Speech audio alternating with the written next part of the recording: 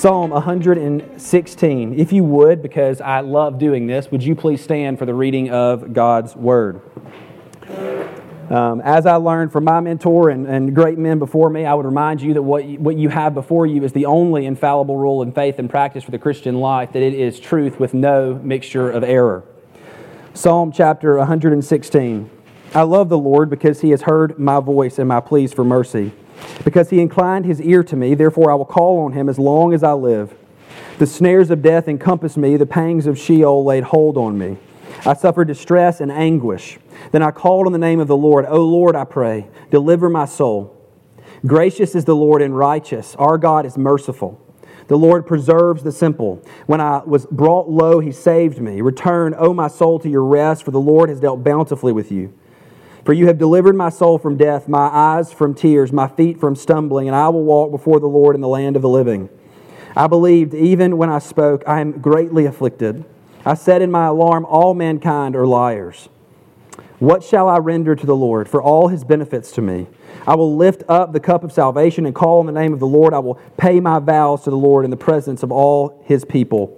Precious in the sight of the Lord is the death of His saints. O Lord, I am your servant. I am your servant, the son of your maidservant. You have loosed my bonds. I will offer to you the sacrifice of thanksgiving and call on the name of the Lord.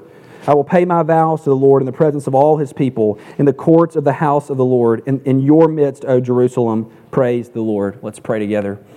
Father, we come this evening celebrating the goodness of the Scriptures, Lord, knowing that in them, Lord, not in the authority of men, not in the authority of clever arguments or in philosophies, Lord, but according to the authority of your Word, we know that your Word accomplishes its purpose. We know that your Word is that which is able to sanctify and to make us equipped for every good work. And so, Father, I ask you this evening, would you, by your grace, apply these truths to your saints?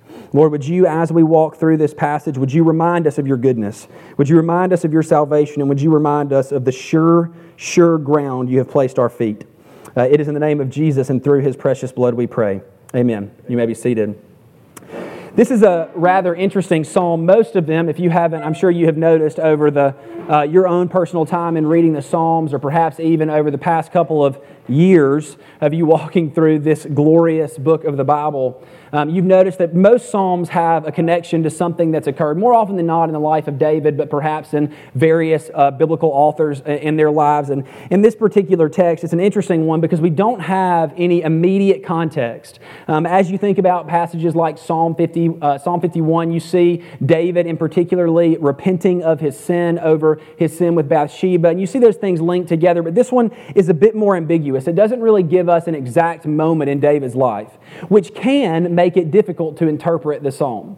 But I would argue that what we have before us is perhaps one of the most obvious and frequent occurrences in the life of saints.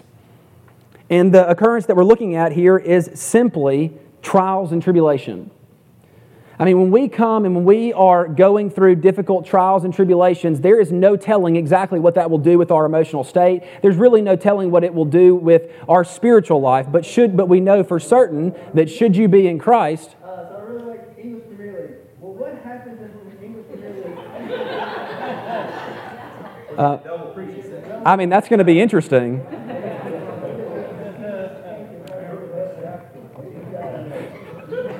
I'm going to have so much fun with this with Derek, y'all. I mean,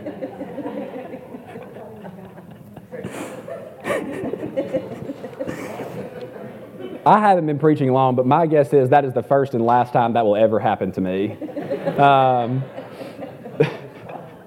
All right, I think we're good. So, after I recover from that,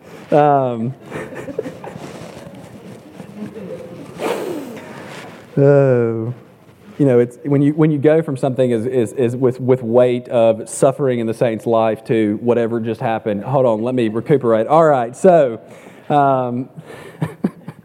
the immediate context of this passage is the suffering of a saint. Now, we don't know who it is. We don't know if it's David, but I think that we can all make the application to our own immediate life. And I think a lot of times when we have them being void of those moments in someone's life, it's reasonable for us to take that passage and say, well, how does this apply to me?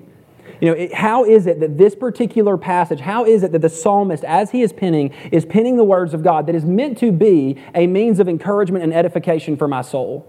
And we would do well to remember, as we often do, and as you hear probably still said every Lord's Day, that what we have in the Scriptures is the only infallible rule of faith and practice for the Christian life. When we come to the Scriptures, we want to come to them asking, pleading with the Lord, Lord, help me see what this text means. Help me see what the Holy Spirit inspired, that we can see this and clearly understand it so that we can apply it to our life with confidence.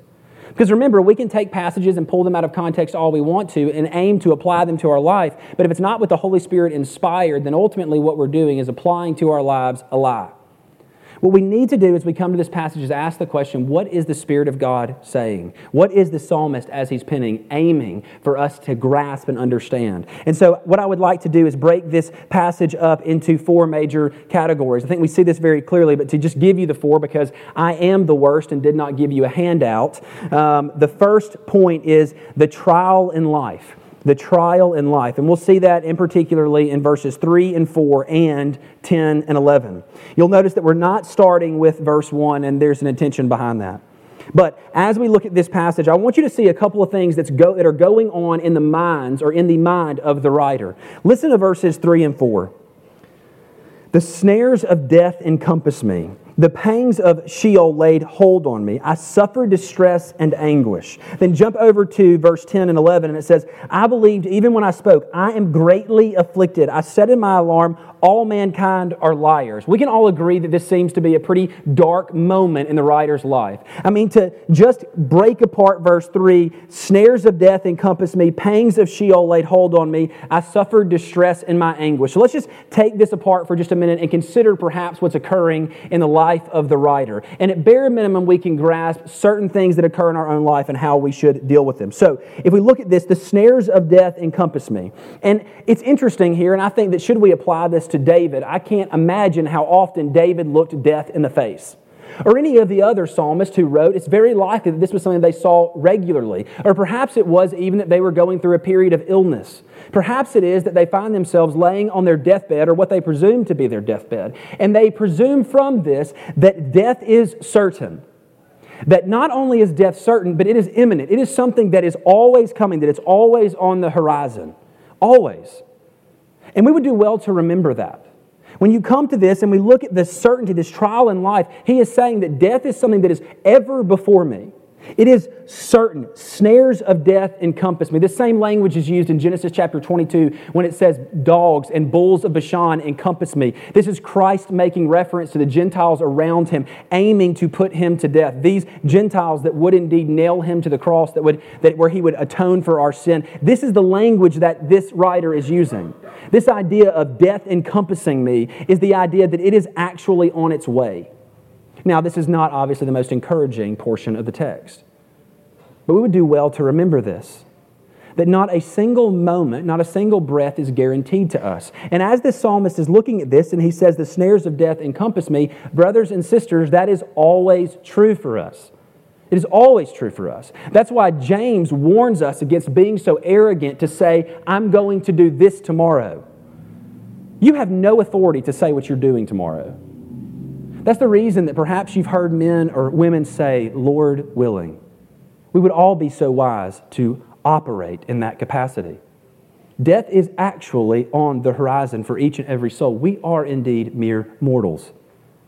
But the beauty of this is what it leads him to. So the first thing that we see is there is indeed a certainty of death on the horizon. There is something that is coming for him, and it cannot be broken seemingly in his mind. It goes on to say, the pangs of Sheol laid hold on me. Now, I can't do a full discussion on what Sheol is, but essentially it is that holding place or place of torment that we see in the Old Testament. We see David say, I will go to Sheol. It is oftentimes in reference to a place of paradise. When Jesus looks at the thief on the cross, he says, today you will be with me in paradise. This is what he's making reference to. And then after the resurrection, he will take them all and they will dwell eternally with the Father. But that not only was Sheol a place of paradise, a holding place, but it was also a place of torment.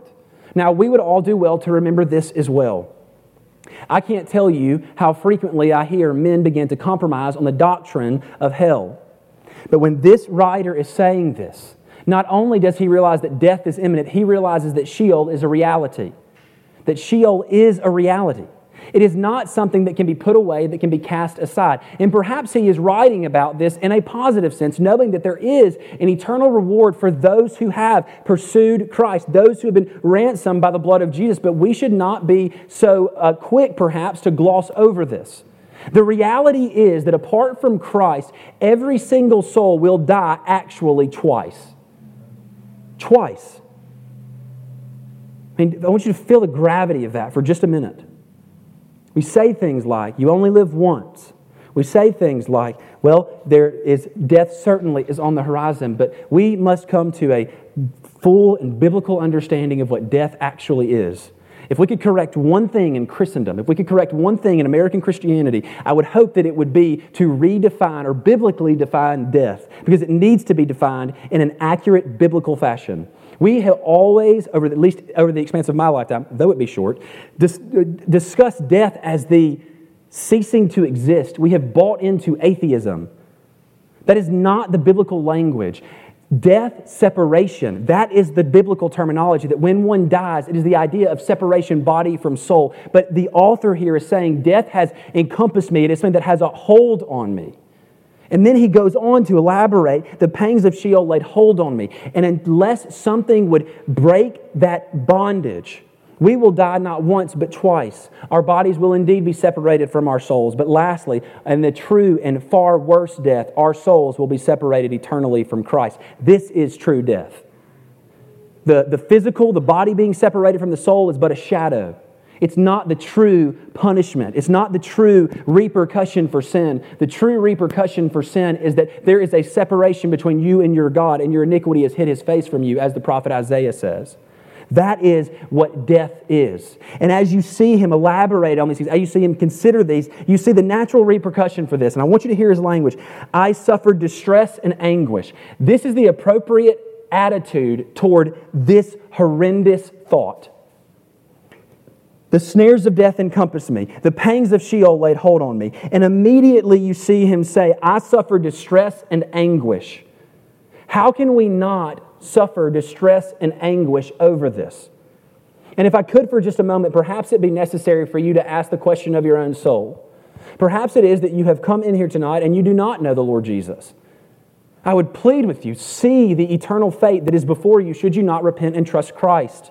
If you do not turn to Christ, then indeed, very clearly, the snares of death have encompassed you. There is only one that can break that barrier. His name is Jesus. The only means by which the pangs of Sheol can be broken, that you will know it will no longer be something that is binding to you, should a better master buy you. And thus, we must look to Christ as the only remedy. And if there is no anguish in your soul over your eternal fate, brothers, I don't know what to tell you. It perhaps is because we have forgotten to preach these doctrines of judgment and wrath, but they are ever present in the Scriptures. I just finished reading through the Gospels, and I can't tell you how frequently I hear the Lord Jesus say to His people or those within earshot, away from me, into the place of darkness and gnashing of teeth. He is not joking in regard to His wrath and fury. God will not be mocked. There is no rejection of Christ. There is no sin that will not be punished. And we must be wise to that. We must know that. And then in light of those horrendous, difficult, painful truths, we must look to Christ as the remedy for sin. And so, as you see this, He suffers distress and anguish. But not only would I encourage us to consider our own lives, perhaps it'd be necessary for us to consider those whom we come in contact with daily who do not know the Lord. Leonard Ravenhill, perhaps one of the greatest just evangelists of the last 100 years. I'll never forget a sermon that I heard from him, and it was over the doctrine of anguish. And the major argument here is that Christians have forgotten how to anguish. And because Christians have forgotten how to anguish, because they don't believe that death encompasses their loved ones. They don't genuinely believe that Sheol has indeed laid hold of them. They do not anguish for their souls. And I would ask you perhaps this evening, when was the last time you had anguish in your soul over your lost friends and family? When was the last time that it made you weep? When was the last time it made you bow your knee in prayer and fervently plead that God would rescue them? This is the anguish that we're considering. Can you imagine actually feeling that? actually tasting and believing when the Lord Jesus says that those who have rejected Him, that those who are not in Him will be cast away, should we actually believe those, will that not encourage our prayers to ever constantly go before the throne of God for those whom we love? It is the anguish of the soul. Death is indeed a reality, and that is which this man is pondering. But then he goes on, and he says this in verses 10 and 11. And I love the language here because it's this glimmer of hope mixed in with his almost repentive attitude toward what he has previously said and experienced. Listen to what he says. I believed even when I spoke, I am greatly afflicted. He is almost saying in this, I'm not actually greatly afflicted. And perhaps we would do well to remember that the afflictions that we endure here are not actually really genuinely difficult afflictions.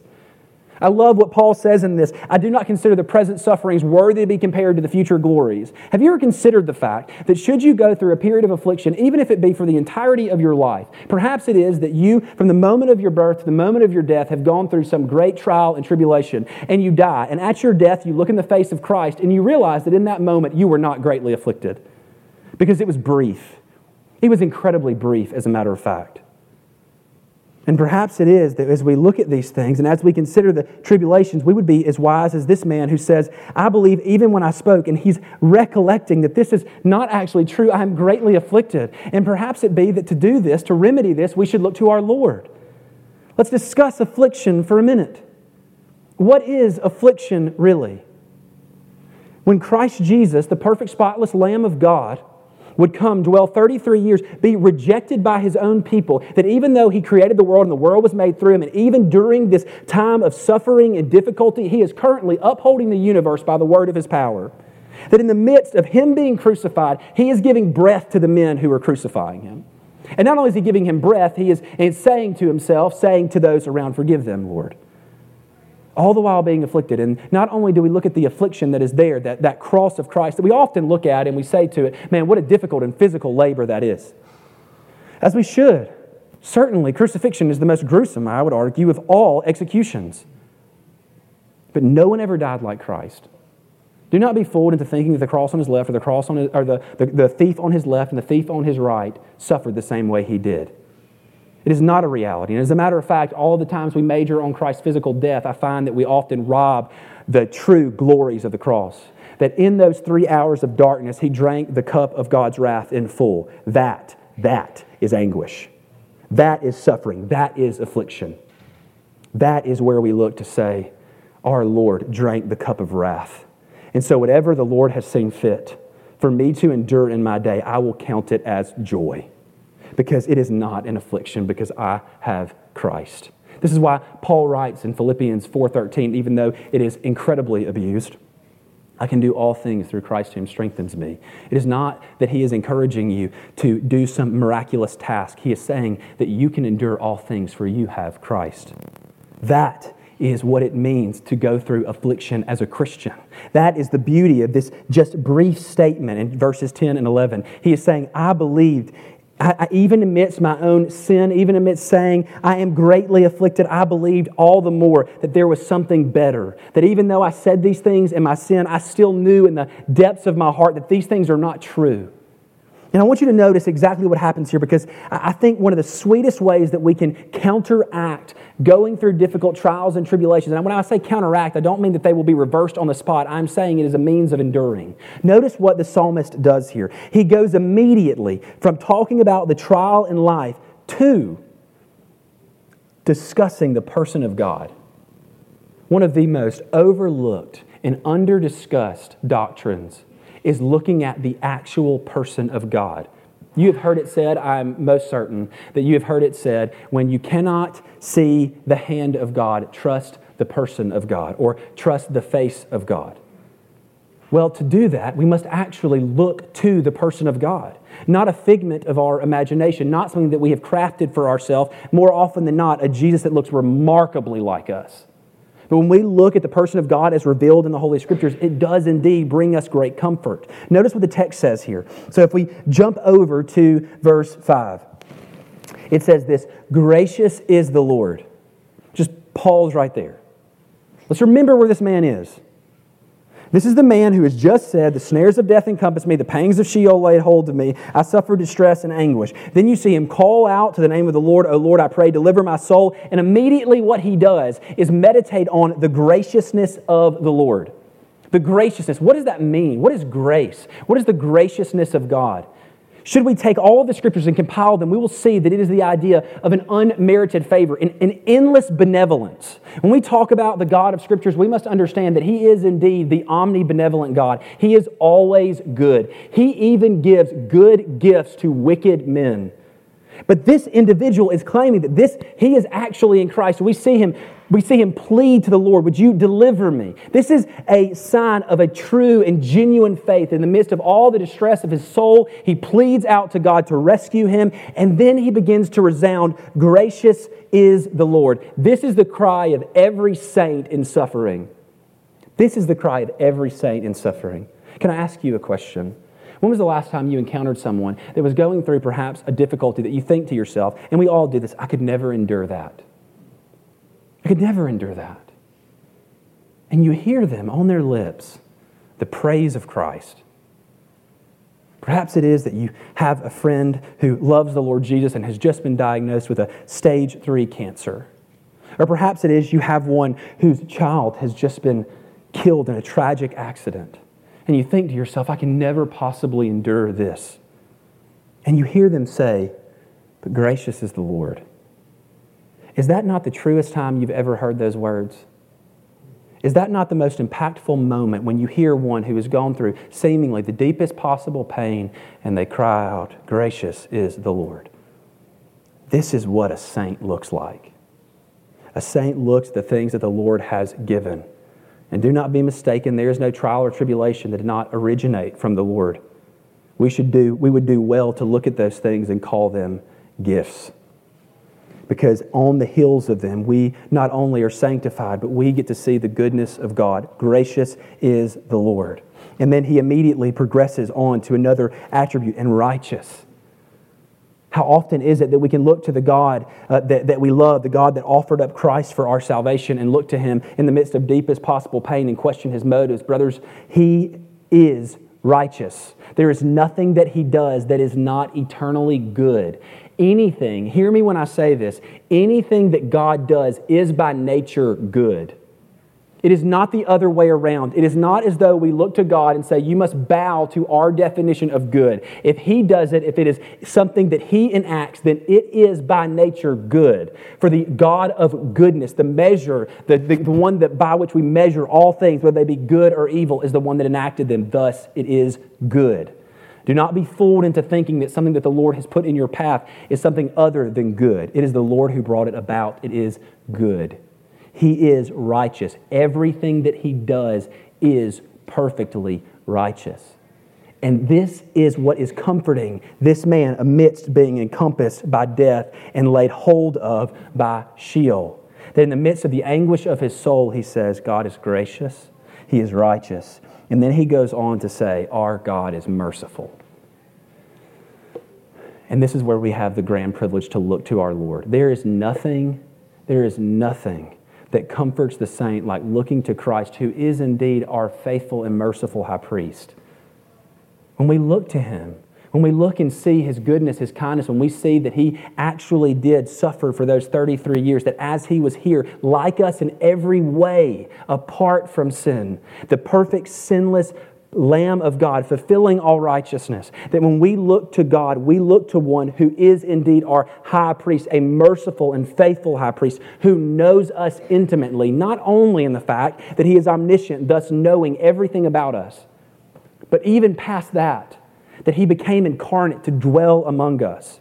That He knows us not only in the fact that He is omniscient, but that He knows us experientially. He knows our infirmities and our weakness. We have this idea so often of a Christ who is not truly God and truly man, but a Christ who is simply Superman.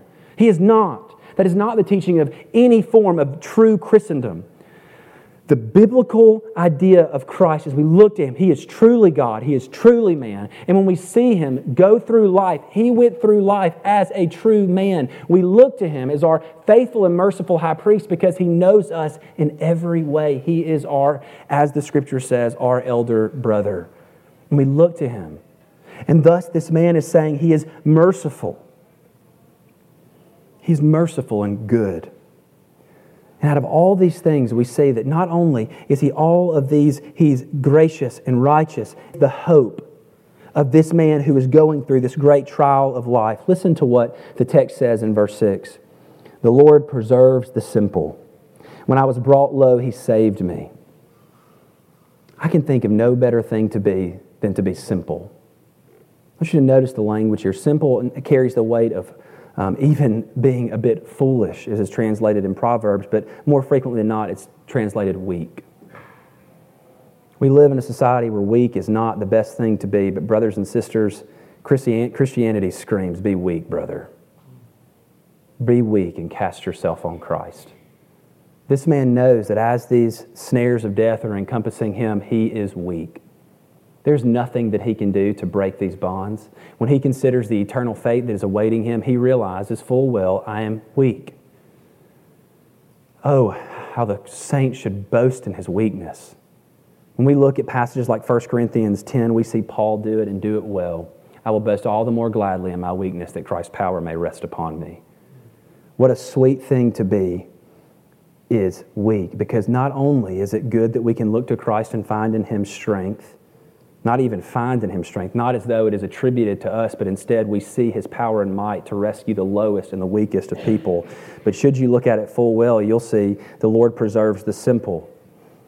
Not only that, when I was brought low, He saved me. Who is it that the Lord Jesus saves?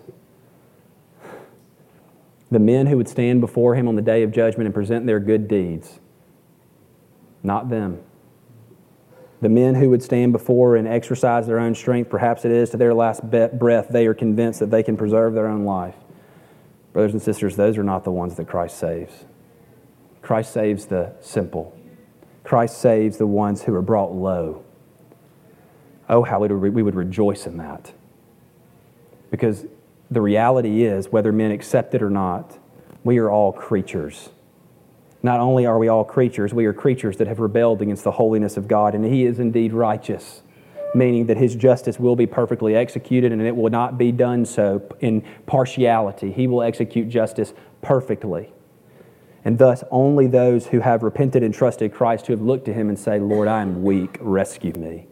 When he realizes his state before God and realizes that there is nowhere better for him than on his face before the holy God, those are the ones we see repent and trust Christ.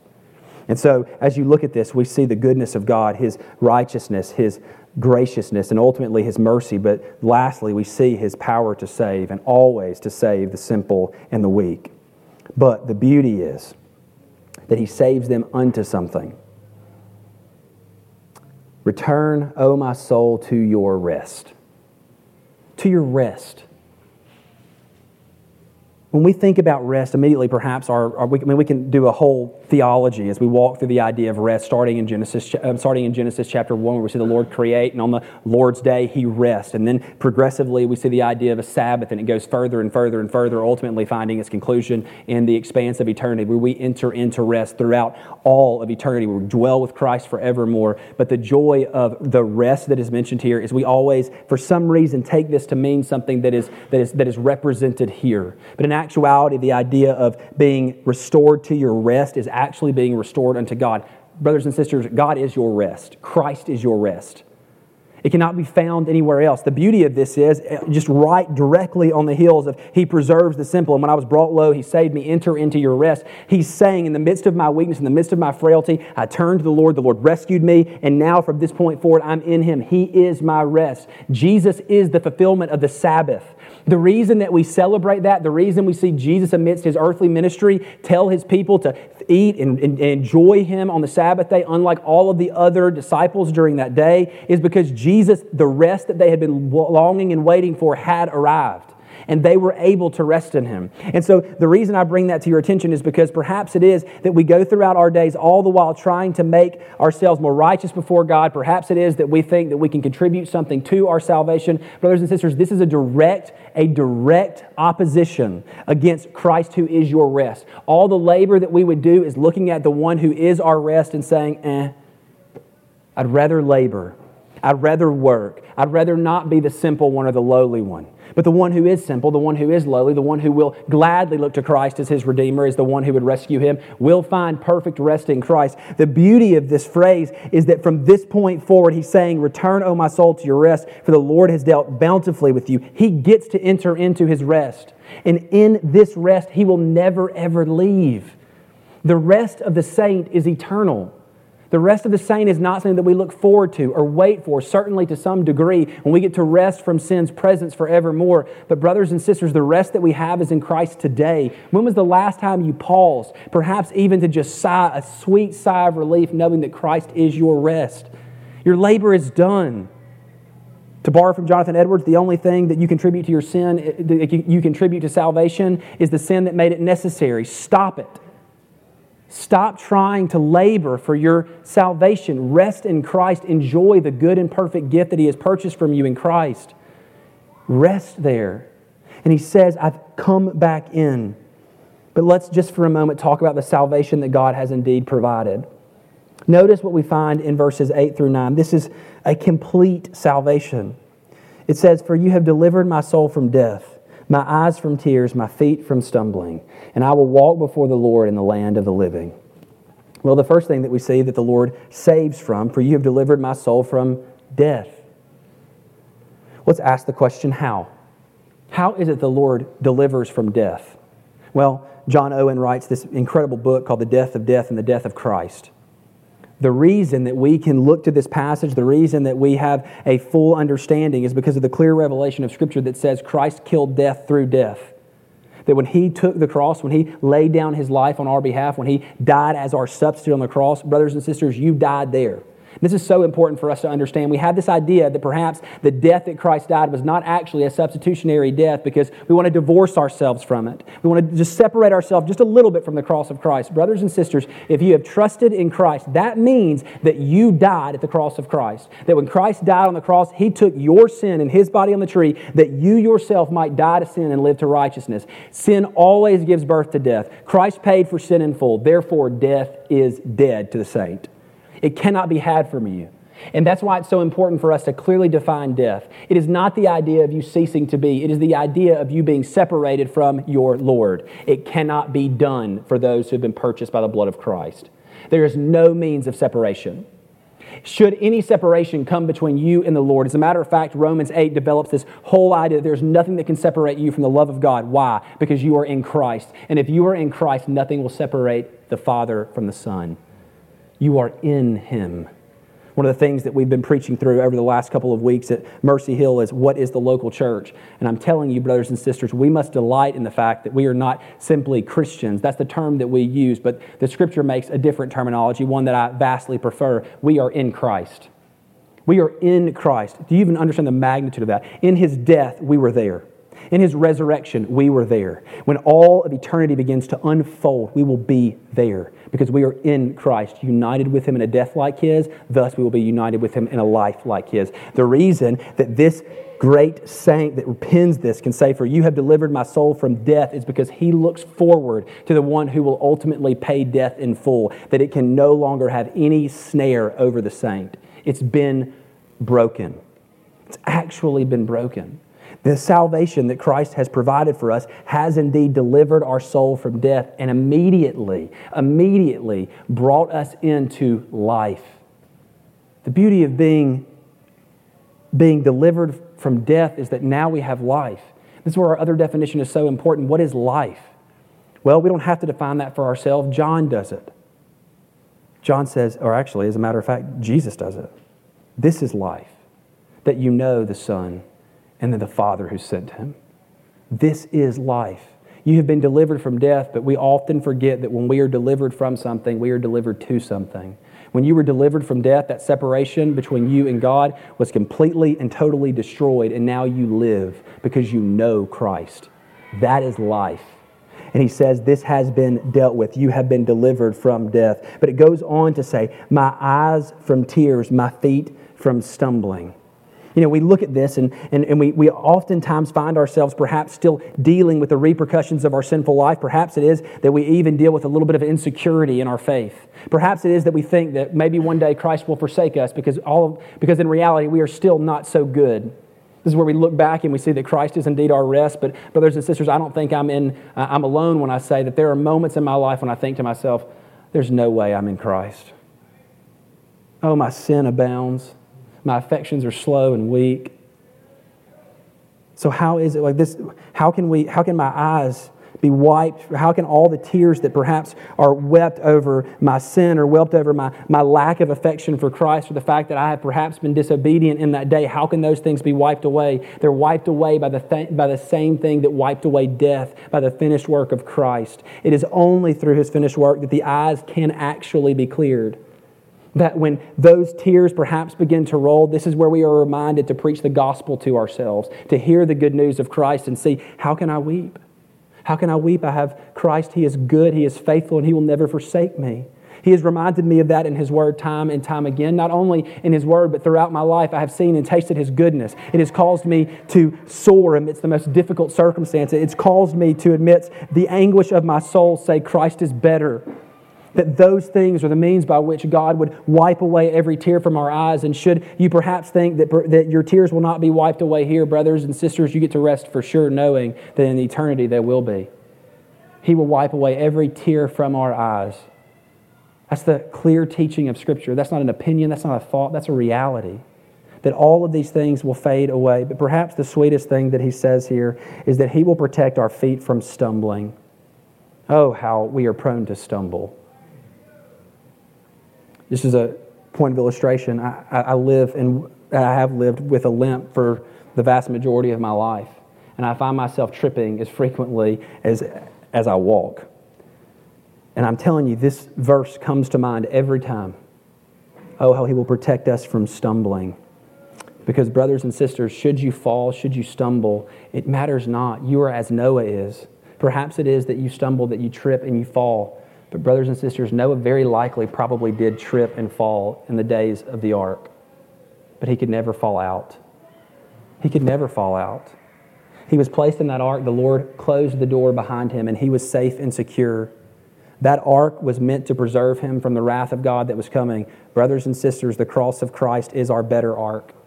Should we think to ourselves, I'm stumbling, I'm falling, know that should you fall in Christ, and you are just as secure as Noah was inside that ark. But the beauty is that it's not only that He prevents our feet from stumbling. It says this, I will walk before the Lord in the land of the living. That the salvation that He has provided for us is not a weak one, but it is a complete one. The salvation that Christ has provided for us does not only secure us for a time. It is not something that we must, for some reason, frequently go back and ask the Lord, Lord, would you save me? Lord, would you save me? Lord, would you save me? Brothers and sisters, if Christ has saved you, then you are secure. And as He prevents your eyes from watering with tears of affliction, and as He prevents you from stumbling, He has also secured that you will walk before the Lord in the land of the living. Imagine this. This land of the living is not like the land of Eden. I think so often we reflect back, we look back, and we think to ourselves, oh, if only we were in the garden again. Or perhaps we are so fooled into thinking that the eternity that is before us will be like the garden. It won't be. It won't be. We have gained more through the second Adam than we lost with the first. What Adam failed when sin entered into the world, Christ has remedied above and beyond all that we entered into. The ground that you will stand on in the expanse of eternity is not ground that is given to shaking or breaking. When you walk before the Lord in eternity, you walk there based on the finished work of Christ. It is not based upon your ability to keep the law in eternity, because brothers and sisters, if it were, then there would be no security of salvation.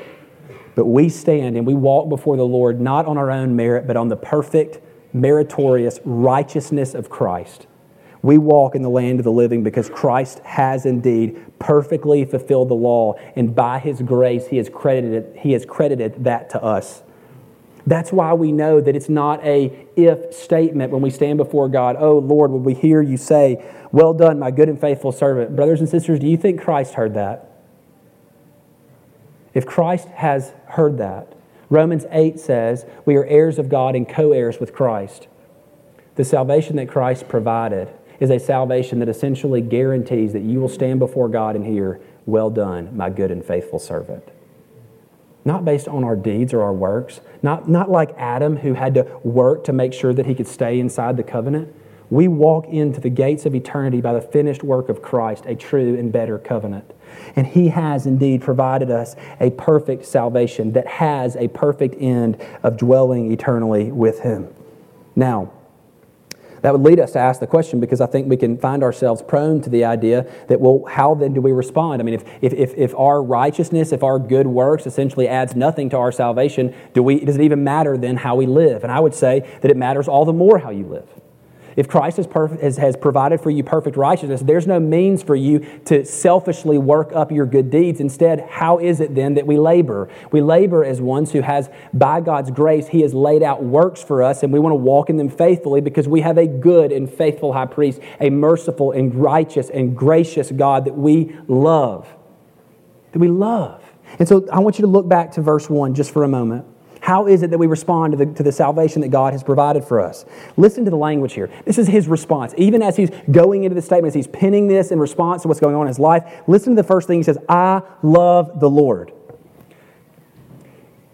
There's no better word to be had here. He could fill this with an endless list of things that He had done. He could say, I want to obey the Lord. I have an affection for the Lord. He says, I love the Lord. This is the immediate response to salvation that Christ has provided for you. Brothers and sisters, if you have no affection for Christ, if you do not love the God that is written about, that is praised, that is worshiped, that perhaps it is you come on the Lord's day and you're trying to figure out why everyone is so enthralled with the majesty of God, the answer is because they love Him. And if you do not have a love for Him, then you do not know Him.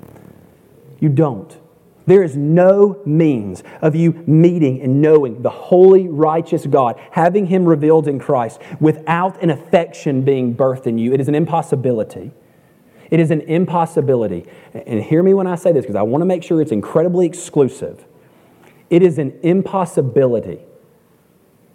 There is no soul that has been ransomed by the blood of Christ that does not love Him. None. We know this very clearly. John, in his first epistle, essentially does everything he can to make it clear that if you've been purchased by Christ, you love Him. And not only do you love Him, you love all those who are His. There's no excuse. There's no means of saying, I know Christ, He bought me, without your soul swelling and giving out praise and worship to the God who rescued you. And it's born of affection. It's born of love. And it's important then again that we remember where our love originates from. We know this Scripture, don't we? We love because He first loved us. This is this psalmist meditating on the way that God had loved him and thus given birth to love for God. It did not originate in him. He loves the Lord because God had done something mighty in his life. The natural disposition of man is not to love Christ, it's to love self. And amidst the glories that He lays out, in the midst of saying death and Sheol and distress and anguish are all over me, God has delivered, and now in my soul there is love. There is love. He said, I love the Lord because He has heard my voice and my pleas for mercy, because He inclined His ear to me. Therefore, I will call on Him as long as I live. So how is it that we respond? First and foremost, we love the Lord. And for some reason, we have removed this affection from Christianity. Perhaps it is that we have gotten to the position where we like the knowledge of God, or perhaps it is that we simply like the moralisms that God would give to us. But love is the mark of the Christian. Love is the mark of the Christian. Should you want to check whether you are in Christ and not, check your affection for Him. Should you perhaps feel as though your affection is not so great, simply ask yourself the question, is there any affection at all? Because there is no affection for Christ in one who has rejected Him. There's no affection for Christ in one who has not been saved by the finished work of Christ. And so we see that this love is meant to be the true measure of your faith. Do you love the Lord? But there is a response to that love. In verse 12, it goes on to say this, what shall I render to the Lord for all His benefits to me? How should I respond to this? How should I react to the salvation that Christ has indeed provided for me? And he goes on to say this, I will lift up the cup of salvation and call on the name of the Lord. Isn't that an interesting response? The obedience here is finding your rest in Christ. The obedience here is saying, I will lift up the cup of salvation. I will exalt Christ for the salvation that He has provided for me. The response is worship. The response is glad and enthralled worship of the God who rescued you. One of the most important things about the Lord's Day, I'm speaking obviously of Sunday, but as we discuss those things, as we think about the Lord's Day, we have taken it and made it something that it is not. Hear me when I say this. The Lord's Day, coming together, is the communion of saints. It is that glorious moment where we get ounces of foretastes of heaven, where we gather with the saints of God, we sing and worship together. Is that sweet to your soul? Is it the gathering on the Lord's Day is something that you look forward to, that you on with the saints of God and singing the praises of our King? The Lord's Day is for the communion of saints to worship. And brothers and sisters, this is the sweetest means of response to the gospel. And he is saying it is to worship Christ. And to worship Him not as something that is ritualistic to us, but birthed from love. Birthed from love. Men and women alike, you know this. You know when you go and perhaps it is your spouse has asked you to do something and you do it out of a sense of obligation. Perhaps it is dishes. And you go in there, you do the dishes, all the while begrudging the fact that you are doing the dishes. Maybe break a pot. And is there not something so dynamically different than when you go in out of love and affection? Perhaps it is that your husband or wife is late getting home and you wash the dishes out of a place of pure affection. Is that not all the sweeter? Not only to the one whom you are serving, but to the one who is giving the service. It is a blessing. Worship that is not birthed from love is not worship. I don't know what it is. I could not put a name on it, but there's no way that we can look in the clear teaching of Scripture and say that one singing the praises of Christ without having an affection for Him is worship. As a matter of fact, throughout the prophets, God condemns this.